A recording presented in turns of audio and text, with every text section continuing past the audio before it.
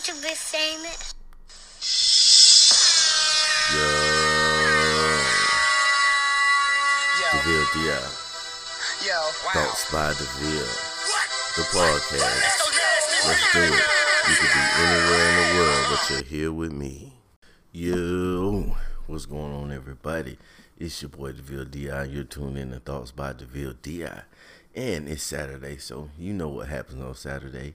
Another episode of Growing Up DeVille, where I give you stories about my past and my coming up, you know, to kind of give you a better understanding and a look into what it was like growing up and the things that shaped me into the DeVille D.I. that I am today. So, at this point in the storyline, we're still in Ohio. But I'm going to backtrack a little bit. Yeah, I'm going to backtrack. I'm not... a lot of this stuff most of it is in chronological order, but I thought of this story and I wanted to tell it, so I was like, what the heck? It's my show. I can do it however I want to. So, I'm going to tell you a story that happened actually prior to my sister coming to stay with us. Coming back to live with us again. So, today's episode is, she made me want to stop playing with G.I. Joe. So, at one point, we moved into a apartment complex. And, you know, it was a pretty nice apartment complex. Had a basketball court in the back and a little hill and a swimming pool where all the kids congregated. But, I think I mentioned this place before. But, when I first moved in, of course, I knew nothing about this area. So, shortly after moving in, the only kids that I knew were the kids that would be at the bus stop, and then I had the kids that I went to school with. But I didn't really know much about the kids in the neighborhood because for some reason the school that I went to wasn't the school everybody in the complex went to. Like, for whatever reason, I don't know why, and I didn't really take time out to ask, but all of us didn't go to the same school. So, we're in this complex, and my mom makes friends with a neighbor. They lived in the building next to our building. There was our building, then there was a little open space, and then there was another building. She made friends with this lady, and the lady had two daughters. They were biracial girls, and, you know, so these were the first kids that I met that lived close to me that I knew, you know, basically where they lived and so on and so forth. And they'd be out front. And so when I would go outside, these would be the kids that I saw. I had no idea about this whole world behind the building at this point in time, because like this tennis court and where all the kids hung out, it was like directly behind my building, but I had no idea. So I met these two young ladies, and, you know, we played together and we talked to each other. And then they took me to the court. So we went to the court, and there was different kids there, you know, that I met. And, you know, for whatever reason, the girls one day weren't there when I went back there. So I'm talking to the other kids, and I find out that this family is the family in the neighborhood that is shunned, that's looked down upon. You know, a lot of times there's a family in the neighborhood that isn't as well to do as the other family, so they kind of get a stigma placed to them. The mother was in an interracial relationship. People would say that she used drugs and things like that, and that her husband or boyfriend or whatever used drugs, and he was in jail, and they say that they were dirty and things like that. So it wasn't popular to hang with these kids. So I'm in like the 4th grade at this time, so the opinions of others really mattered to me. I didn't, so at that point I just kind of went along with the crowd, and, you know, I know now that it wasn't the right thing to do, but at the time, it was like, you know, I didn't want to get shunned for hanging with them. So I like keep the interactions with them in the front of the building. And, I try to kind of avoid them in, when we were around. Back, what made me think of this story, a little short intermission, what made me think of this story was I was watching The Wonder Years on Hulu, and there was a story where the main character meets this girl, and she's weird and picked at by the other kids, but she had a box with a tarantula in it, and that intrigued him. So he wanted to hang out with her, but he didn't want to get picked at for hanging out with her. That was the same situation I was in. So I try to kind of avoid these girls, but they wouldn't let me, because at this point we had become friends. Like, there was an instance where I came home from school and one of the other kids was telling me about this dumpster. I'm kind of going off to the left, but that's what happens when you go down the rabbit hole. They tell me about this dumpster where there's all these toys in it. So, if you kept up with the episodes, you know that your boy had no problem dumpster diving. So I waited until, I got away from all the kids and went in the building. And then I came back out and I made my way to this dumpster. I found it, looked in, and there was like stuffed animals, teddy bears and stuff. And there was one teddy bear in particular that I noticed, and it was just a brown teddy bear, and it had a Shoney's t-shirt on. If y'all know about Shoney's and them strawberry pies, man, then y'all know. But for whatever reason, I wanted that bear, so I jumped in there and I got it. And I was walking back to my building, and I passed through the little path between our buildings, and they were standing out there. And one of them saw me with the bear, and she just bust out crying. She's like, he's got Mr. whatever she called the bear. And the sister was like, it's all right, because he's our friend and he'll take care of him. So I felt kind of bad at that point. Not bad enough to give the bear back, because for whatever reason, I don't know why it ended up in the dumpster, but it was in the dumpster. This is my bear now. I'm not giving this bear back. But either way, so we were friends. But I did try to avoid them and didn't want people to hang out, to know that I hung out with them. So one day, to my surprise, I come home and they're in my house. Now, I'm trying to figure out why they're in my house. So what's going on is my mother is watching them while their mom, I don't know where their mom went, but their mom went somewhere, and my mom's watching them.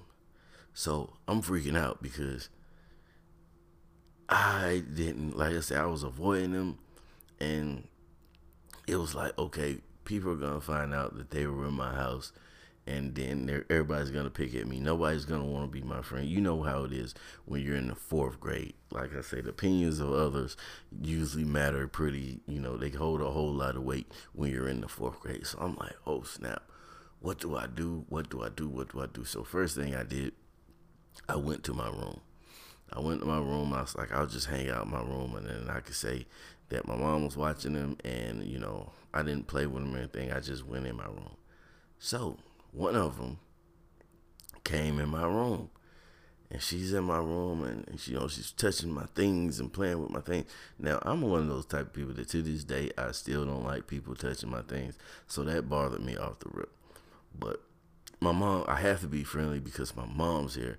And, my mom was one of the moms. She wasn't going to tolerate me disrespecting nobody for no reason, especially because of their financial situation. Because at this time, like, we weren't the richest people in the world either, I didn't personally know it at the time, because my mom did a great job in, not making her problems our problems. When I say our problems, I mean the children. So there was a whole time that I was oblivious that we were poor. But so I'm like, I know this can't happen.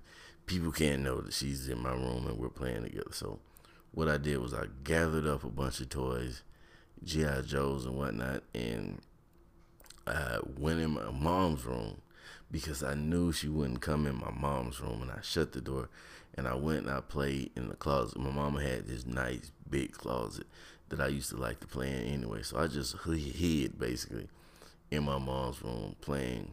And so she comes and I hear this, on my mom's door, and I'm like, what? Your mom said it's time to eat. And I'm like, well, I don't want to eat. I'm not hungry. So she went back and told my mom. Then she comes back. Your mom said you got to eat. So I told her I was on some real Cartoon Network type of stuff. I was like, well, tell her to slide a plate under the door. My mom wasn't hearing that. Mom came back there, busting the room. She's like, look, you get your butt up here, and eat. So that's what I did. I came out to eat, and what I saw when I came out to eat was shocking. And we'll get into that in a second. But right now, we're going to take a second to acknowledge my sponsors. Alright, so boom. I always wanted to say that. Alright, so boom. I come out to eat dinner. Now, I'm the last one to come out and eat. Excuse me. So, everyone else is already, got their place and they're eating. So, by the time I'm sitting down good, everybody is towards the middle of the meal and closing out on the meal. So, they finish their plates and take them in the kitchen. I'm sitting there eating, and one of the little girls, she's watching TV, and she's hanging over the arm of the chair watching TV. So I get up to take my plate to the kitchen, and something happened on the TV, and I look back, and I notice that I could see a cheek. That's right, a cheek. That's it, just a simple cheek. But I'm in the 4th grade, and let it be known, we didn't have cable. There was no porno mags. There was no Pornhub. Nobody even had the internet back then. The closest thing that I had seen, to being provocative was the J.C. Penney's magazine, the catalog with the lingerie in the back. That's it. That's as much as I've pretty much seen to this point of my life. So I look back and I see a butt cheek, and my little boy mind goes nuts. It was at this moment I decided I no longer wanted to play with G.I. Joes. I may have walked back and forth to that kitchen 100 times trying to get another peek at that cheek. Pardon. But it's a story, people. Don't be offended. I walk back and forth to that kitchen, and I'm trying to be sneaky because, one, my mom is in the room, and I don't want to get caught looking while my mom is in the room. And two, I definitely don't want them to catch me peeking, because then, what happens next is you like her, and then the whole neighborhood knows that you like her. And then now I'm getting picked at. But I still was trying to catch a peek here and there. I was a little boy, man. Don't judge me. Some of y'all worse than that now as an adult. Some of y'all is creeps out there. So don't judge me for being a kid. Like I said, I keep walking. I keep just finding. I might have drunk a gallon of water that day going back and forth to the kitchen till finally my mom noticed. And she tells her, I cannot remember these little girls' name, but my mom sees her. I don't know if she saw her or if she saw me. I was probably drawing like hell. But she says, hey, you've got on a skirt. You have to sit like a lady. So she's like, yes, ma'am. And then so she readjusts herself in the seat, kills the whole show. So now this image is stuck in my head. I can't get it out. I couldn't burn it out. No amount of holy water could have got it out of my brain. That's all I can think about. So now I've forgotten all about trying to, my whole plan to hide in the bedroom and everything. Now I'm full-fledged in the kitchen, in the living room, having conversations, watching TVs. We're best friends again. I've forgotten all about that, I'm lightweight crushing on this little girl now. I was never able to look at her the same after that day. You understand what I'm saying? I thought we had something magical going on, but yeah, that was at that point. Something clicked in me. Something clicked in the young DeVille D out where I was like, wow, cheeks are real, you know. But so, like I said, from that point on, it was always weird when I see them, because it would be part of me that wanted to hang with them, and then the other part of me was worried about what everybody else think. But this was a pivotal moment in the life of DeVille D.I. because I came to the conclusion, the hell with what everybody else thinks. I'm going to chill with them. So I actually started playing with them, and it was just like whatever. And to my shock and surprise, nobody really cared. Nobody cared at all. I think I sort of bridged the gap between, the kids who were judgmental of them and them, because once I started hanging out and playing with them on the tennis court, which was sacred ground, and on the hill that we used to hang out with people that were my friends that would hang out with me, started to hang out with them too. And then after a while, it was all just all the whole awkwardness just went away, and we were just a bunch of kids hanging out. But I was saddened one day when I found out that they moved away, and I never saw them again. You know, it was puppy love, I guess. Let me stop playing. Yeah, let me stop playing. But yeah, I did. It really did, and it's weird the things that happen that kind of make you start thinking differently. Because I never had a problem with them, and they never had a problem with me. It was strictly I was worried about what everybody else thought, and that's what it took. Is I'm not ashamed of it at all, but that's what it took to actually make me come to a conclusion that the hell what everybody else thinks. I'm gonna do whatever I want to do, and I've been doing what I wanted to do ever since that day. Changed my life forever. And then I met Sasha. I remember Sasha. Sasha was a girl that I didn't even know lived in my neighborhood, and we were in the same class. And then one day, I had a crush on Sasha. So one day we got off of the bus, and she got off the bus with us, and I was like, "What?"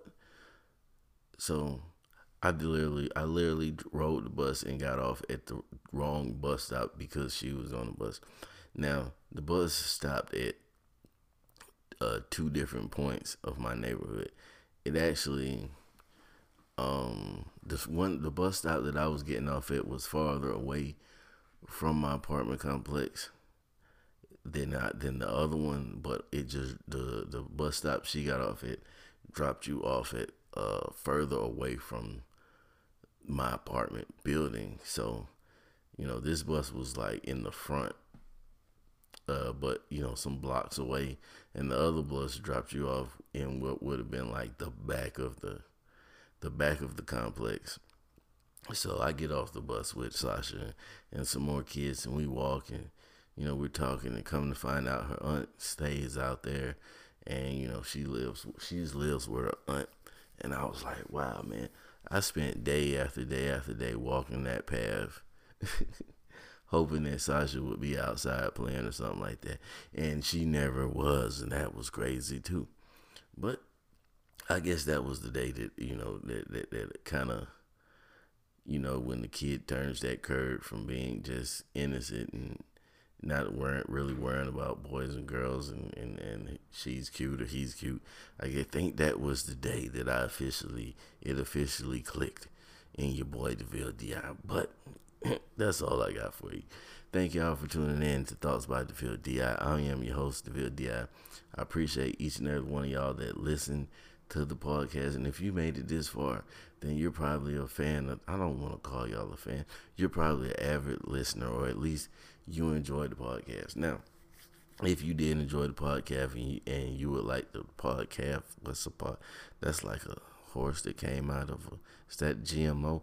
Either way, it don't matter. If you enjoyed the podcast and you would like to contribute to the podcast to help keeping us move forward, you can go over to Cash App, DeVille D.I., that's DVILLE, and drop $1 or $2 in that bucket, and we'll appreciate it. But if not, It doesn't matter. All I really need is your listens, and just keep on coming back.